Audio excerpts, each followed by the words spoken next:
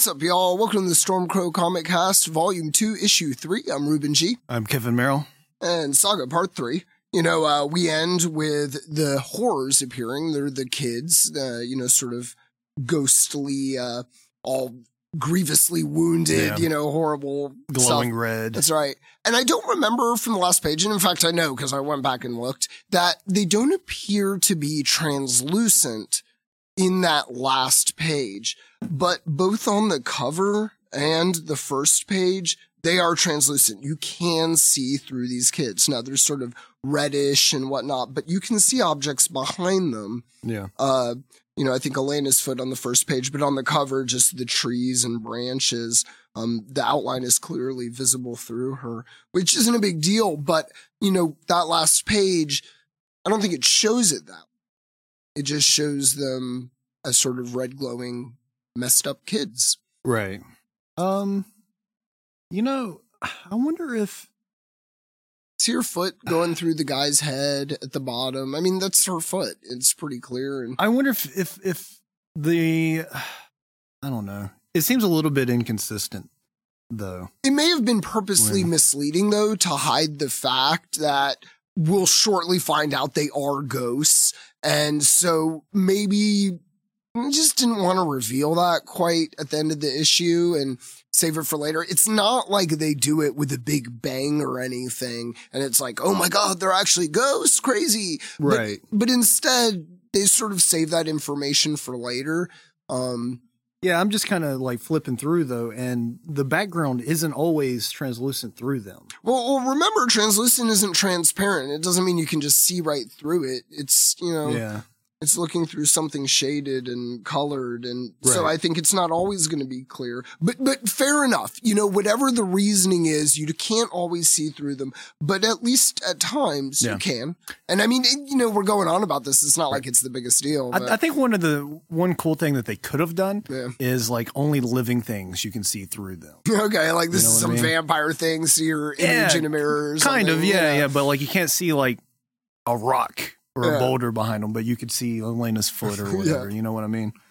So, but anyway, issue 3. Issue 3. Yeah. So, Marco is perhaps dying. He's in the blood, laying on the ground. Elena holding Hazel, and the ghosts approaching, or just call him ghosts, I guess. He's on the front cover. He can't die. Yeah. The rule of comic books. He's like Rick. That's right. And of course, the sort of main ghost girl was offering help. Right. When she finally revealed herself. Yeah. So Elena's still pleading for her life here, and we've got the narration going on. My mom once said the hardest part of parenting is knowing when to ask for help. And Elena's going, please don't kill me. Please don't orphan my girl. Yeah. Because at this point, I think she's assuming here, and kind of the leader of the horrors here picks up on it. Elena in this page thinks that Marco's dead. Yeah. Please don't kill me. Please don't orphan my girl. And then you turn the page, and the ringleader here says, relax, your husband's not dead, not yet anyway. Right. It's kind of stupid of Elena to say, please don't orphan my girl. Now, I'm just going to throw this out there, but if you've got ghost children, I can imagine many a story in which that's exactly what they would want to do. We are dead. We are revenging ourselves. We will orphan children. And, there's no need to suggest it to them. Don't orphan my girl. How does she know if she's thinking that there's still these monsters that are horrors, she's not convinced they're nice yet. Yeah, pardon me. So, if they're monsters, is she really going to be playing for sympathy here? You know what I mean? Yeah. So whatever. I don't know. You're scared. You just throw anything out there to just try and get away from the situation. But this ringleader, she's pretty cool and she's pretty sharp and sort of talks her down a little bit. Yeah. Again, the relax, your husband's not dead. And the narration continues, even the most independent of new parents will need the backup weathering the occasional storm. It doesn't take a village to raise children. It takes a whole galaxy, former friends, random acquaintances, complete strangers. Elena goes on with, how do you know? And that he's not dead. Yeah. Right. Yeah. And the ghost goes, how do you think, lady? We're effing ghosts. Right. It's just a really, really good line. One of the things I really feel in this issue, and there's a couple of times we've sort of touched on it, but like how good Fiona Staples is at showing emotion. There are a lot of close-ups in this book. You know, just the kind of deadpan look she gives as she says we're effing ghosts. But Elena a lot through this issue as she's dealing with all this stuff. Just some really good expressive, emotive little close-ups here.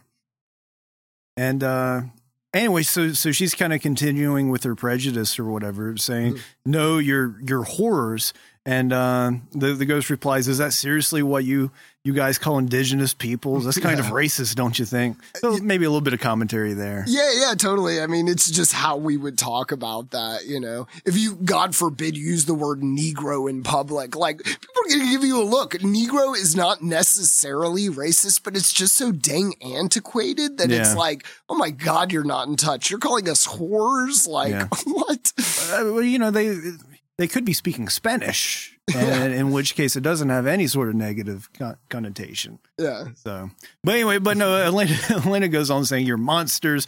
Marco said, you slaughter innocent men and women.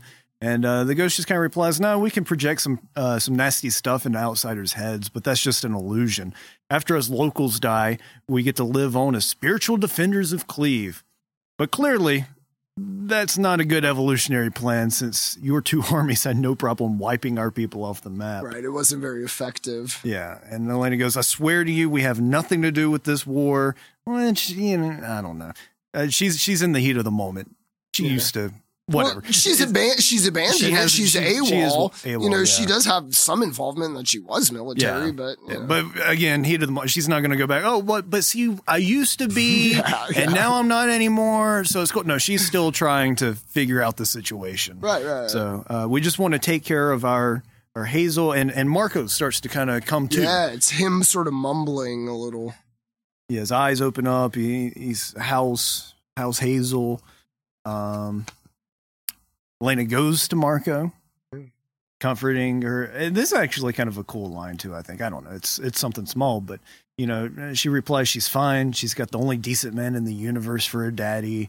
And then we have this conversation amongst the horrors. Right. They're sort of debating what to do, and most of the other, obviously the girl, the ringleaders we're calling her, she's engaged Elena and Marco and Hazel, and she wants to help, but the other ones aren't so down with that.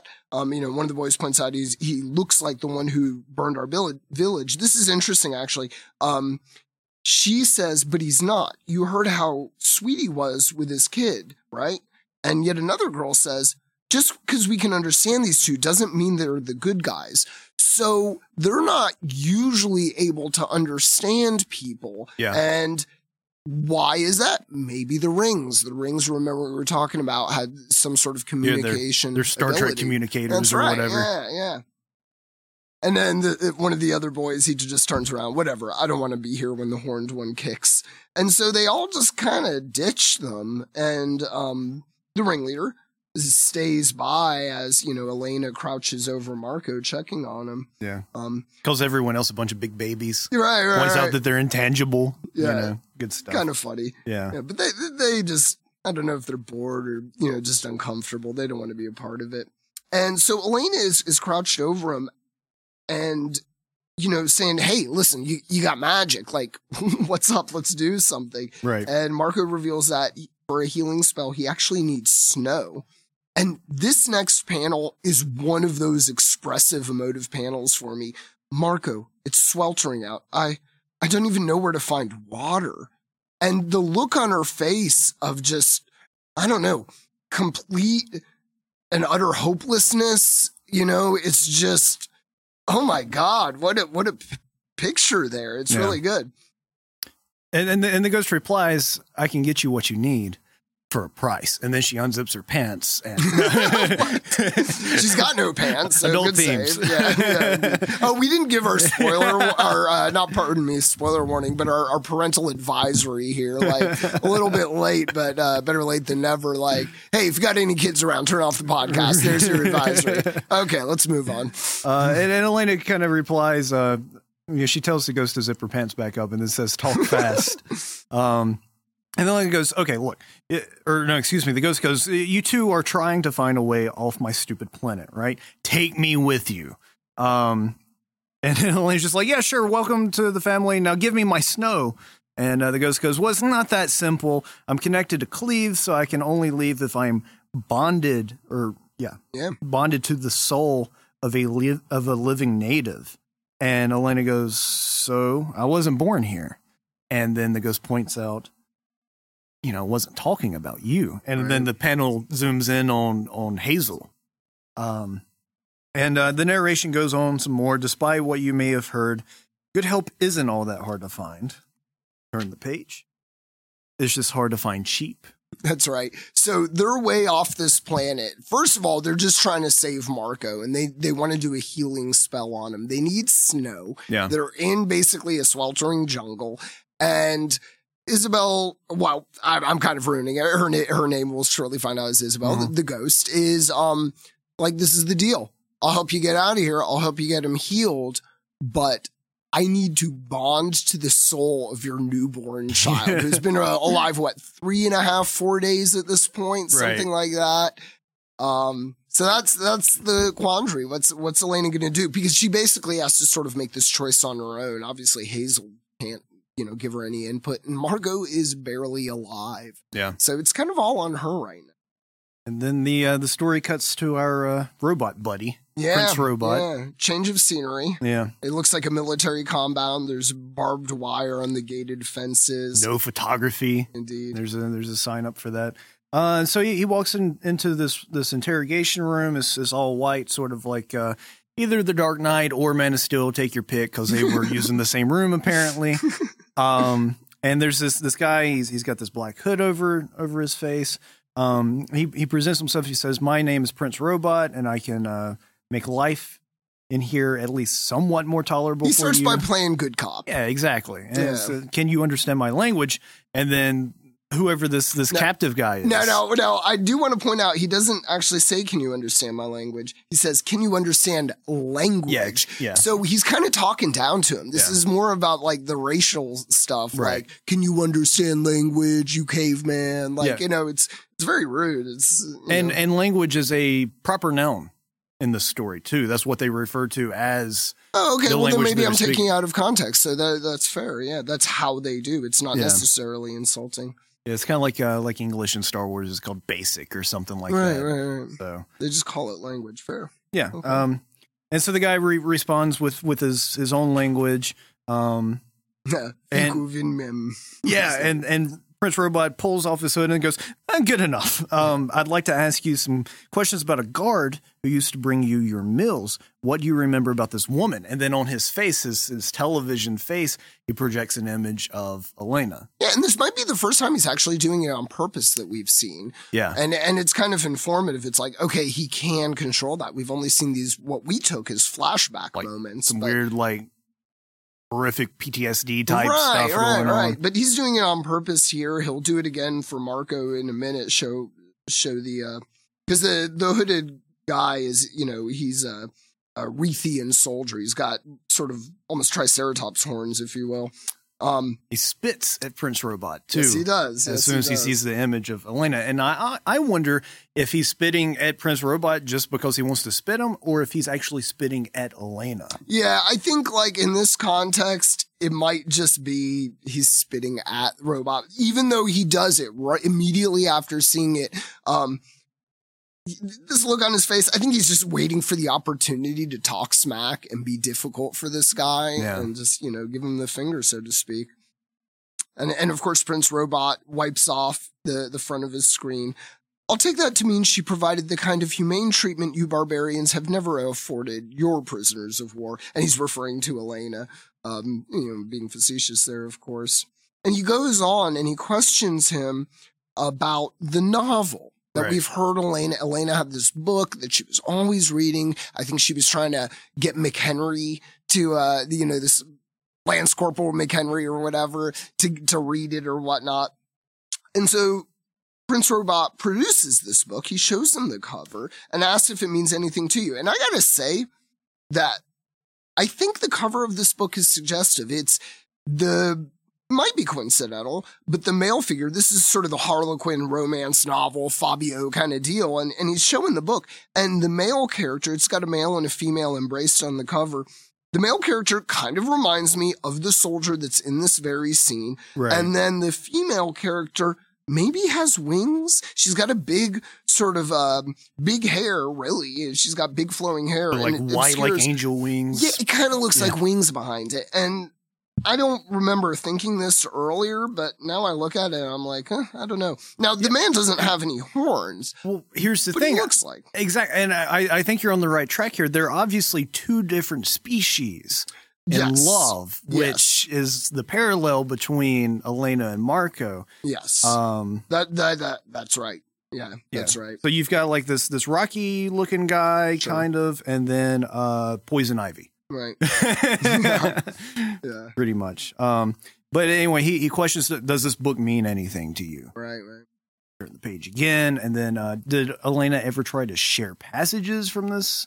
And basically he's trying to find out, I think, is this some form of propaganda that maybe led to her going AWOL from the army, possibly? Like, is she trying to spread some sort of message around?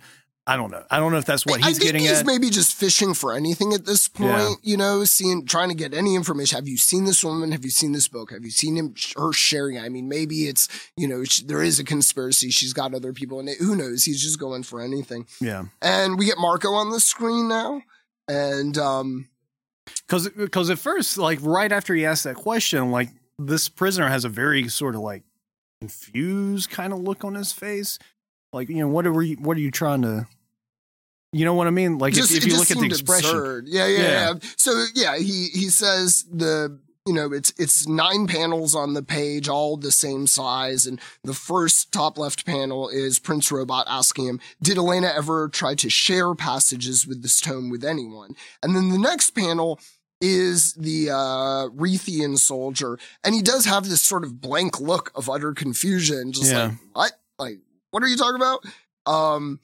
So I don't know. I just sort of, the way I took it is it was just absurd to him. Like, you're asking me about this woman sharing a book or like, what? Right. But then we get Marco, who moves right on in that third panel. And, he's asking, how did this prisoner escape on Elena's watch? And why didn't he take you or any other Reith prisoners with him? See, he just calls them Reith. He doesn't say Reithian, the horrible way I've been doing, just Reith prisoner. Anyway. And we get some more of the Reithian language. And once again, very much like Spanish, he says, Marco estas perfidulo. And, perfidy is sort of like a synonym for like treachery. Yeah. And so, I think we can sort of get some of these language analogs and make best guesses on it because Marco's AWOL too, and he's a conscientious objector or whatever. So like this prisoner is saying like Marco is a traitor pretty much. Right. I think that's fair to interpret it that way. Now, Prince Robot perhaps knows a little bit of the Reithian language or is just very observant because the next panel, that second panel in the middle of the page, so his birth name is Marco, And he's got his head kind of cocked to the side as if, understanding. Yeah. Now we're getting somewhere. And at this point, the Reithian soldier abandons his mother tongue and just starts speaking language. Right. And he just talks smack. I mean, this guy, obviously we know Prince Robot has been in some vicious battles. Yeah. And the soldier taunts him. He brings up this battle called the battle at like Threshold None. Yeah. And, the robot is, yes, I fought at Threshold, yes, along with a lot of other brave soldiers. What does that have to do with Elena? No thing. I just remember how much of you A-heads we buried that day. And Prince Robot flips out. Yeah, his screen goes to like static or white noise or whatever. Yeah. Flips the table and then slams the guy against the wall. And I know he's a robot, but this is clearly superhuman strength. Right. He punches the soldier perhaps in the gut, and this guy gets off his feet. I mean, he was seated basically at this table and gets launched back into the wall and sort of forms a crater along the wall, and perhaps blood kind of spilling out of him loosely. And then he makes the comment, he says, kind of like in a mocking way, humane. Right, because he had referred to how the treatment of soldiers was perhaps not. Right. And he just starts beating him. And at this point, his arm changes into a cannon. So in the opening scene when we saw the other robot, he had the cannon arm. Yeah. And, not sort of sure is do they switch these out? Mm-hmm. Or some robots just have a cannon arm or some don't? But Prince Robot in the panel just before, you can see his fist and his knuckles. Right. And then the next panel, his arm is turned into this cannon, this Mega Man cannon. Yeah, then comes our friend from last issue. I forget her name. I think Lance Corporal McHenry. Lance yeah. And what the heck are you doing? And I don't know. I kind of, maybe just because I've recently watched the movie, I like to think that her accent is like those in Fargo. Fargo? Yeah. What the hell are you doing? Yeah, something like that, yeah. I don't know. I'm just throwing that out there. Prince Robot, and his screen is now like a vortex, does his best Negan impression. Right. Commencing my interview. Now be a dear and F the F off. And narration picks back up. Help can be nice, but some jobs are just too important to delegate. That's right. So, and then we cut back to Elena, to Marco, to Isabel. Yeah, Elena being awesome here. Another close-up of her, a lot of strain and this sort of fixed look in her eyes as she huffs. And carrying both Marco and Hazel. She's carrying her entire family right now. Right. What a cool, awesome moment. And I think, something that really makes me like and respect her is this moment. She will do anything for her family. She is literally carrying her family up a mountain. And, we get a name for Isabel at this point. Now, they talk about the map a little bit. My map says there's something called Fort and Mountain, our way to the rocket ship forest. At least at that elevation, there's bound to be snowfall. But Isabel warns that they might not have time. It's going to bleed out, and that she knows a shortcut. And, Elena, forget it. I'm not about to share my newborn with some anonymous spook from... And I guess here she's kind of giving out. There's only so much she can physically do. Right. She might need that shortcut, maybe. Right. And Isabel, we get the name reveal. We get the name. I'm not anonymous. My name is Isabel. Now, Isabel, I gotta say, is kind of remarkably similar to the name Hazel. There's the Z in there. There's the E and the L. Yeah. Now, I'm being loose with it, but there aren't a lot of names with Z in it. So as soon as I see two names of major characters in the book that have Z, I get to thinking. Yeah. And they have the possibility of being joined together. Yeah. And so, what's the connection? Is that a metaphor for, them being similar, maybe parts of the same thing or something like that? But I think it sort of invites thinking about those ideas. Sure. And anyway, so Elena sits down, and Hazel is upset. And Elena goes, Hazel, please, Mommy just fed you. And then Isabel points out she's not hungry. She's gassy. Yeah, she shows her credentials here. Yeah, exactly. And she goes on, you've been burping her all wrong. You got to get right between the wingtips with the flat of your palm. Don't be afraid to really whack the crap out of her. And dude, more good close-ups of expressive emotion in the next three panels. Yeah. Doubt in the first one as she just stares at Isabel. Then it's sort of like, conceding that she's going to try it, but she doesn't like it. I don't have a good, adjective for that. But she whaps her. And then surprise and sort of dawning of an understanding like, holy crap, that worked. Yeah. Hazel is immediately quiet and seems happy again. Yeah, because on this page, every panel, has had the Hazel's Inn has had the caption of her crying or whatever. Yeah. And then there's that one whap and then silence. Yeah. Yeah. So Isabel knows her stuff. She's good. And we find out why. Oldest of 7 here. I'm guessing you were an only child. So, I don't know. Isabel's kind of cool and nice. And, we get a little bit of a sense of her family and whatnot. And we'll get a little bit more of her family too.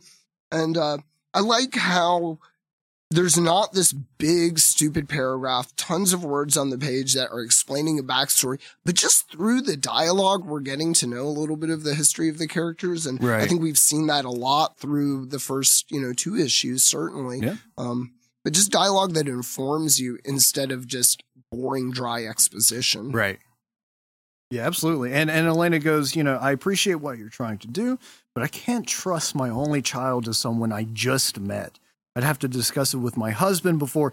And Isabel just cuts her off, says, dude, your husband is going to die. I love it when people call chicks dudes. Something about that in the real world, like a chick calls another chick dude. I'm just like, that's awesome. Yeah. And like, I don't know. It's just very casual. It's the word dude. I mean, just like baby daddy. And there's all this sort of common slang in here, but, grounds it, makes it familiar, makes it relatable, makes the dialogue go by and not see weird and wonky and whatever.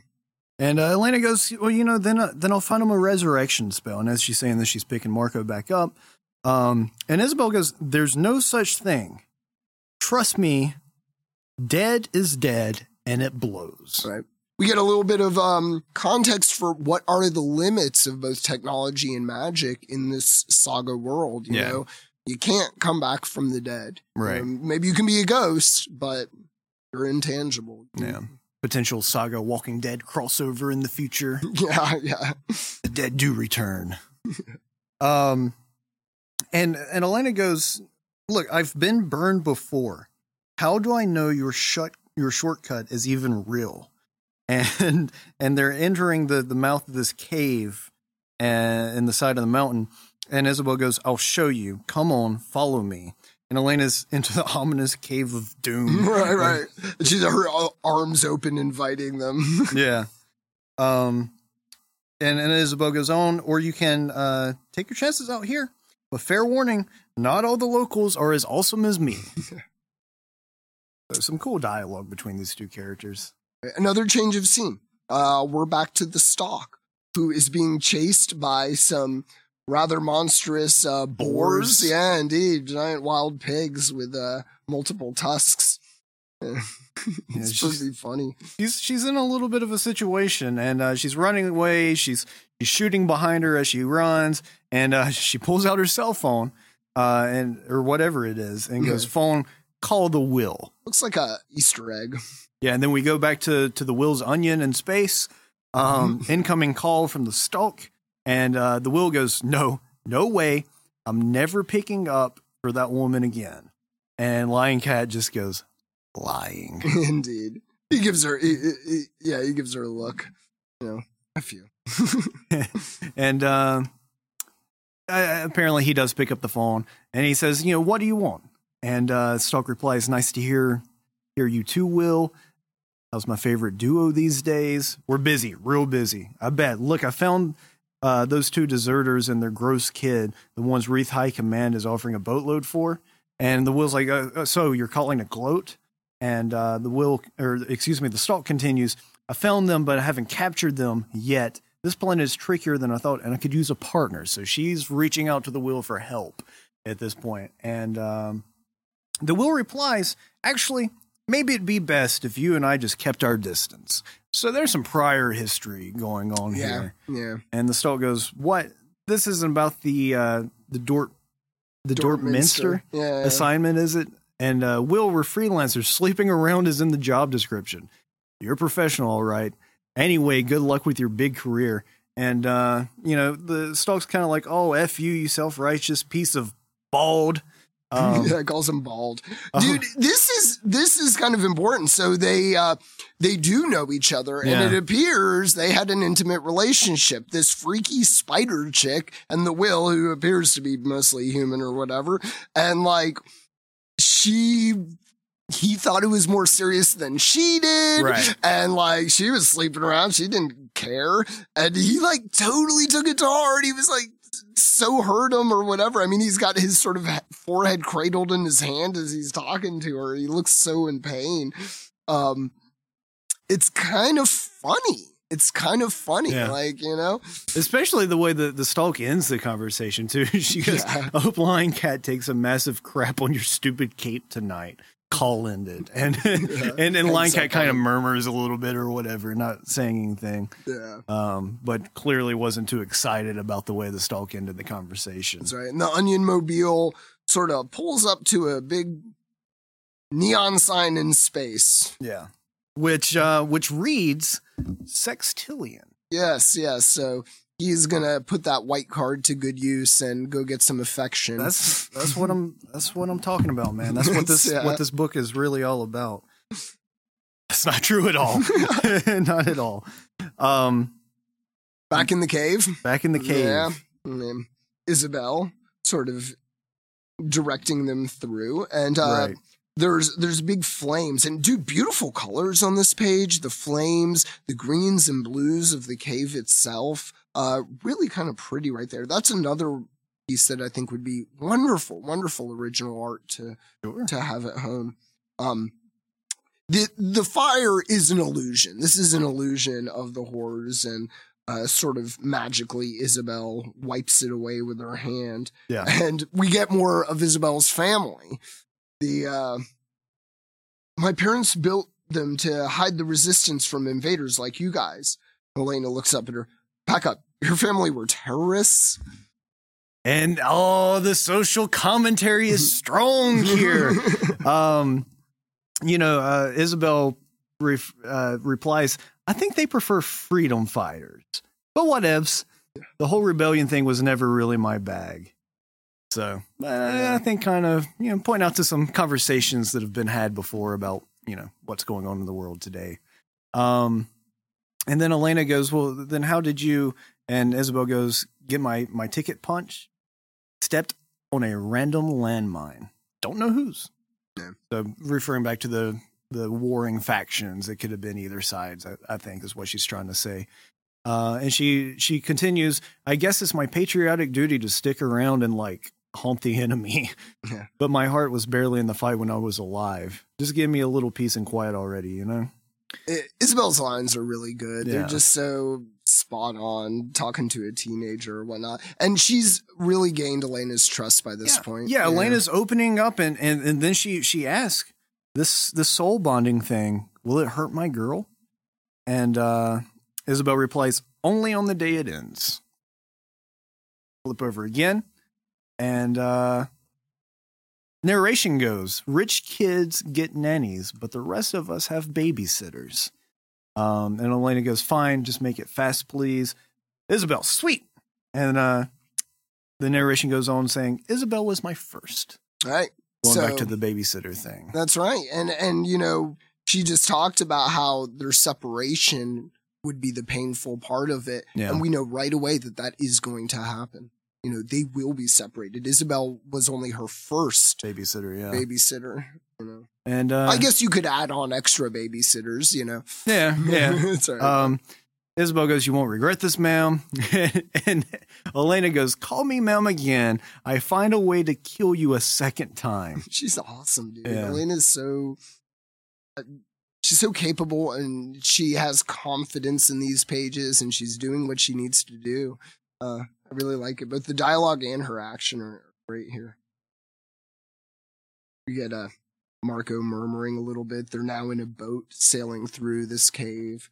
And this is how this issue is going to end. And I don't know. It's not like a huge cliffhanger, but it's kind of like a what moment that's coming up. That's right. It's not a dangerous cliffhanger. Right. It's a super dramatic one, though. So he's murmuring, and what does he say? He's saying, please. And then you go back to the conversation real quick with Elena. Great news, hon. I bought us a ride in some sort of magic boat that you should be catching snowflakes on your tongue in no time. And actually, I think Marco completes her sentence there unintentionally, maybe. and goes, yeah, he's using no time in a different sense. Please, no time. Right. And go ahead. No, it's all you. It's all you. Please, no time. Please tell my bride I loved her. Elena leaning over him. Marco, I'm right here. Please tell Gwendolyn I loved her so much. Like, And then you turn the page and there's this awesome kind of splash page with just Hazel, Elena, and Isabel in the background. And Elena's just like, who the F is Gwendolyn? Right. And then the issue ends. It's funny. It's like, they're still in a dangerous situation, but clearly the cliffhanger moment isn't really about that. It's not horrors appearing or glowing eyes. Right. It's just the what the F moment. Yeah. Like, you've been cheating on me. What's up? And dude, look at their expressions. I'm telling you, there's so many great sort of facial poses here that really just evoke so much. Sure. It's really cool. And now we do get our first legit letters page, and it is titled To Be Continued. Bunch of fun stuff, a couple, worth mentioning. I think one of the things I enjoy about this letters page is it's not all just strictly about the comics. Right. It's sort of about like cultural stuff and sharing and, people sometimes sharing stuff that happened in their life. Some of it's really heavy. Some of it's very lighthearted. I think this letters page is a little bit more on the lighthearted side. Right. But like there's somebody sharing a cocktail recipe, just like totally cool. One really funny one, totally absurd. Dear BKV, I noticed that there are winged horses on landfall. Presumably, these are just dumb animals, but there are also anthropomorphic monkeys and alligators who are clearly intelligent. So I have to know, are there anthropomorphic horses, and do they ride the regular winged horses? Because that would be like Quick Draw McGraw riding a Pegasus, and that is a comic book I want to read. I do too. Yes, that's the entire letter. Like, totally awesome. Yeah. And like his good sense of humor for totally being willing to publish it and just, put it in his book. One of the cooler letters is actually somebody who is largely critical of Saga. And one thing in particular, I think is totally topical for us. This is about halfway through this longer letter in the middle of the next page. The strange mixture of our real world and a fantasy world. It's odd to hear a fairy with wings and a man-ram hybrid cursing in English. And what's with the anti-gun comments about keeping guns in the home? The blatant use of liberal propaganda statistics in the middle of a fantasy tale ripped me right out of the story. What were you trying to accomplish with that comment? If their plan is anything like Earth, can another character point out to Marco's statistics regarding how many lives are saved each year by having access to a gun in the home for protection? Now, the gun stuff sort of aside, he's uncomfortable, and I believe it is him. Yeah, Jerry Smith is uncomfortable with the mixture of real world and fantasy world, and it takes him out of the moment. Now, the gun thing, the statistics, he might feel that like, hey, there's a liberal agenda and whatever's out there. Right. But for me, this kind of stuff is just more like, it makes the conversation real. It makes the dialogue real. It's just like saying whatevs or dude or, a lot of these is just like, no, it's just real life stuff. Right. And he's sort of inserted it into this. And for me, it sort of eases the suspension of disbelief. It makes it easier to deal with the random stuff when I relate to the character so much, but it doesn't for him. It doesn't for him. Yeah, it's interesting too, because I mean, we, on in our various conversations that we've had before, big proponent of the Second Amendment or whatever here. Yeah. And none of that really stuck out to me as a liberal agenda or anything like that. Right. To me, it very much so just felt like, Brian K. Vaughan's trying to make this fantasy that we're reading more relatable by having those same sorts of conversations that we have here. Now, in the modern sense, I could believe if BKV was pretty liberal. Like, that wouldn't shock me or whatever. But it didn't, to me, it didn't come across as like liberal propaganda or anything like that. Right. It was just, this was the writing of it. And I think it was like, I will take it very intentionally mixing real world stuff with this sort of crazy stuff. But reading back, and I sort of remembered it in the back of my head, but I just hadn't thought about it in a while. I'll reread comics a lot. I reread some of my favorite books all the time. but I rarely reread the letters pages. Usually I just read them the first time. Maybe I'll flip through it the second time. And then when I go back to the book, I'm just going through the story or whatnot. So this had escaped me. And it was just so shocking because we have over and over commented in a positive way about this mix of the real world and this fantasy world. And just really wanted to share that. Yeah, and this guy's taking issue with this. So not everyone's on board with it like we are, apparently. Yeah. I think for some people, like, they do want a complete escape, a complete fantasy world or whatnot. But, one of the things a lot of fantasy books that takes me out of the moment are these weird sort of unwieldy names and towns and ways of speaking. It's like going back to Shakespeare in, grade school. It's like, what the heck are they talking about? And for me, like, that doesn't become a problem because the dialogue is so realistic and it is just like talking to people. Yeah. And so I can just move through the story and take it at face value at times, at least. Did we get any responses in this to those several questions? No. Remember that he didn't do the reader survey until issue 2. Okay. And people are writing in response to issue 1. Gotcha. So I would presume that next issue will get some. I haven't read ahead during this reading of it for the podcast. Right. But if it's online, you give it another issue, I imagine it'll be there. There's also a fun, really just super exuberant letter. Some of the time it's hard to feel emotion from this, but this dude is totally psyched. This book is so rad. A poop joke on the first page. Gorgeous art by Fiona. Amazing word balloon placements, which is, that's kind of funny to say. Yeah.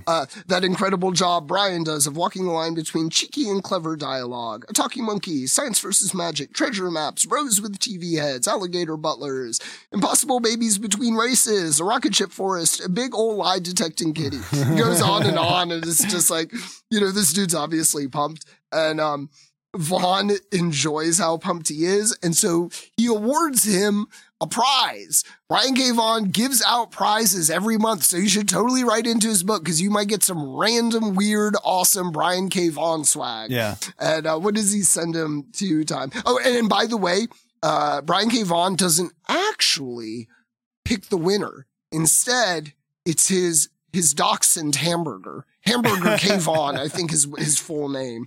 Hamburger K. Vaughan has picked the exuberant letter of Ricky Purdon as the first winner. And he actually got, which is ridiculously awesome, a signed copy of Saga, right. with Brian K. Vaughan's sketch of the will, a necktie, a mostly empty pack of Dentine Ice, Glee Escapist, a nice Italian edition of the Escapist graphic novel that Vaughn did. One person of interest branded room key from the last Comic-Con, and a cigar shaped like a giant baseball bat. So basically he gets a signed copy of Saga and then a bunch of random weirdness out of BKV's drawer or whatever. Kind of funny. So an enjoyable letters page. I think it sets the tone both with its humor and the fact that he doesn't mind printing criticism, which is nice to see. Right. Great. I really liked this issue. I think some of the highlights for me were definitely like, they're really emotive close-ups. And, if Isabel is indeed bonding herself with Hazel, then I think it's fair to guess she's going to be a really important character, going on. Really cool. What do you think, dude? Sure. No, I think it was a solid issue. I think maybe my favorite part is the ending to it. I kind of like that cliffhanger moment to where there's definitely, you can see that there's going to be some drama between Marco and Elena coming up. It seems like this might be the first time they've been in conflict. I mean, they argued some about the map and what they were going to do. Yeah. But this is something that really affects their relationship. Yeah. So I thought that was a cool moment. And I also want to mention, I also enjoyed how strong Elena was in this issue. She was very heroic and, taking the whole family literally on her back, climbing up a mountain. So just a cool moment that I think will pay off at the end, or later on as she deals with trials and tribulations. It's so easy to really like her after she did that. I think I don't know if it's that deep. I think she saw the cover of the trade paperback, saw that Marco's on there, and she's like, okay, he's got to get through this story. I don't want to disappoint the readers, so we're going to make sure this character lives. I think that's what she was doing. Dude, you're just taking me down, man. I was loving not giving some Elena love.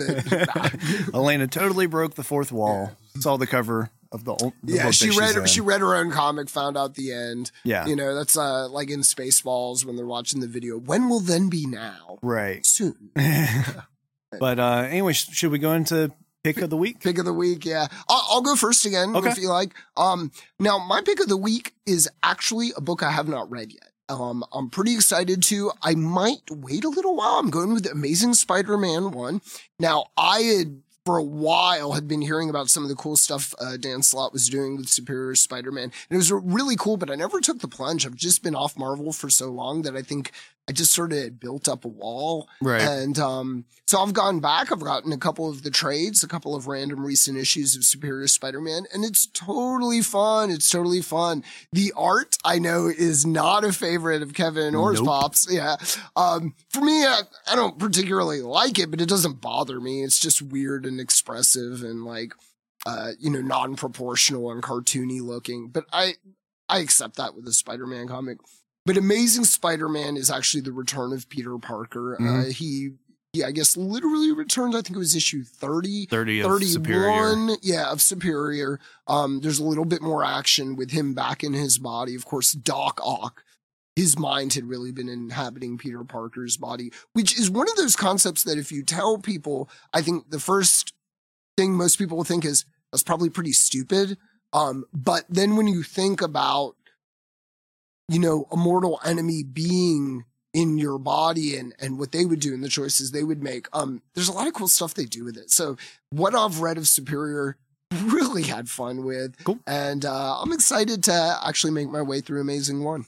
Nice. Mine is another Image book from J. Michael Straczynski. It's called Dream Police. Okay. And it's pretty interesting. The number one issue just came out.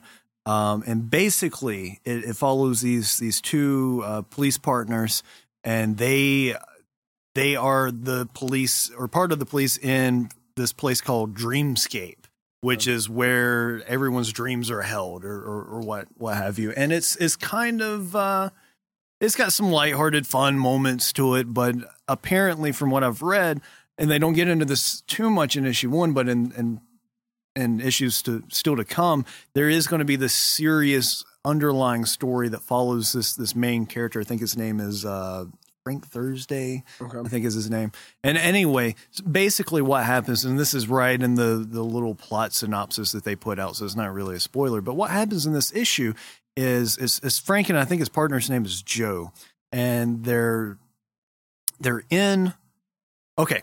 Let me go back. At the start of the issue, they're talking about, how long have we known each other? And Frank is just like, I don't know. It doesn't matter. And I don't care. Okay. And then they're having dinner or lunch or whatever at this diner. And I think Joe goes up to the bathroom or whatever. And then this lady comes, who is now presumed to be Frank's partner. And she goes, how long have we been partners? And Frank goes, I don't know. It doesn't matter. And I don't care. So some kind of multiple personality thing going on, or it's something? Like he's not recognizing at all the fact that his partner has just changed. Do you think it's real that they actually, it's a new person, or is he just like insane? Maybe, I don't know. We don't know enough yet. It's just issue 1. That was like kind of the cliffhanger moment that they leave you with. I love that. And there's cool stuff with like this huge dragon and the Nightmares. They're an actual faction within the Dreamscape that work with the police to when a situation's getting out of control and they don't want someone waking up for their dream and having a heart attack or a stroke or something. Right. They call in the Nightmares so that we can jolt them out of this and they won't remember what they were dreaming about, and they'll just come to quickly and safely. With the dream world, of course, obviously you don't have to be insane. Like there's just different rules. So. Right. Yeah, it's cool. It's pretty interesting. Nice. Definitely recommend it. I mean, at least check out. I'm going to check out the first few issues to see where it goes. And Straczynski is sort of a name you can trust. He's done a lot of great work on a lot of different books over the years, and been around for a while. I wouldn't say he's in my like top 5 or anything like that, but like you see the name on the book, and like, I've read some enjoyable stuff. Yeah. I think he did some Spider-Man I liked. So, yeah, solid writer. Yeah. So, and he's come up with a really interesting idea. And actually, in the back of the book, a lot of the times you'll have the writer kind of reflect back on the first issue and how they came up with the idea. Yeah. And apparently, growing up, like, I think he moved like 20 something times in the first 18 years of his life, all around the country. And for him, he, in his own imaginary world that he thinks of, he takes all these different elements from the places that he's been. So like, he'll have like this convenience store that was down the road from his grandma's house or whatever in New Jersey. And then like another block down is like, this grocery store, drugstore from Illinois or wherever. Right. And he's all combining them in his head as one singular place. That's so cool. And that was kind of the inspiration for Dreamscape. Awesome. You got so much stuff going on from different people's minds that are all merging together. And then you have this police force that's trying to regulate it all and keep everything just from going crazy. Right. So it's kind of cool. It's cool. Very good. Dream Police and Amazing Spider-Man. Right? Yes. Yeah. Cool. Very cool. Plugs. You have anything to plug? I got the Stormcrow Comic Cast, 336 Casting Podcast Network. We got the app downloaded on your Android device. Three Beards. We just did a fun, crazy political episode the other night. Yeah. We've got Name Redacted with some stuff coming soon, I believe. Yes. We've got Opposed Thumbs. Do we have some stuff ready for them soon? They just put up a new episode, I think, like this past week. Very cool. And there's another on the way. That's right. What am I missing, dude? You are missing the upcoming Midnight podcast, which is going to be the gaming podcast, yes. And I love video games, so this is an obvious one with Matt, right? With Matt, who very cool, who was on a episode of 336 Cast that's about to go up here pretty soon as the semester kind of wraps up. Yeah. And I can get caught up on the backlog. Sure. Big thanks to Gray as always. Yeah, rocking absolutely. It. I think that's pretty much all of my plugs. Hey, baby. That's right. So 336cast.com. Check it out. Plenty of good stuff. Heck yeah. Dude, thanks for doing the show with me. Thank you for doing it with me. And as always, I guess we'll talk to all of you guys next week with Saga number 4. Sweet. So have a good week. Bye. See you next week.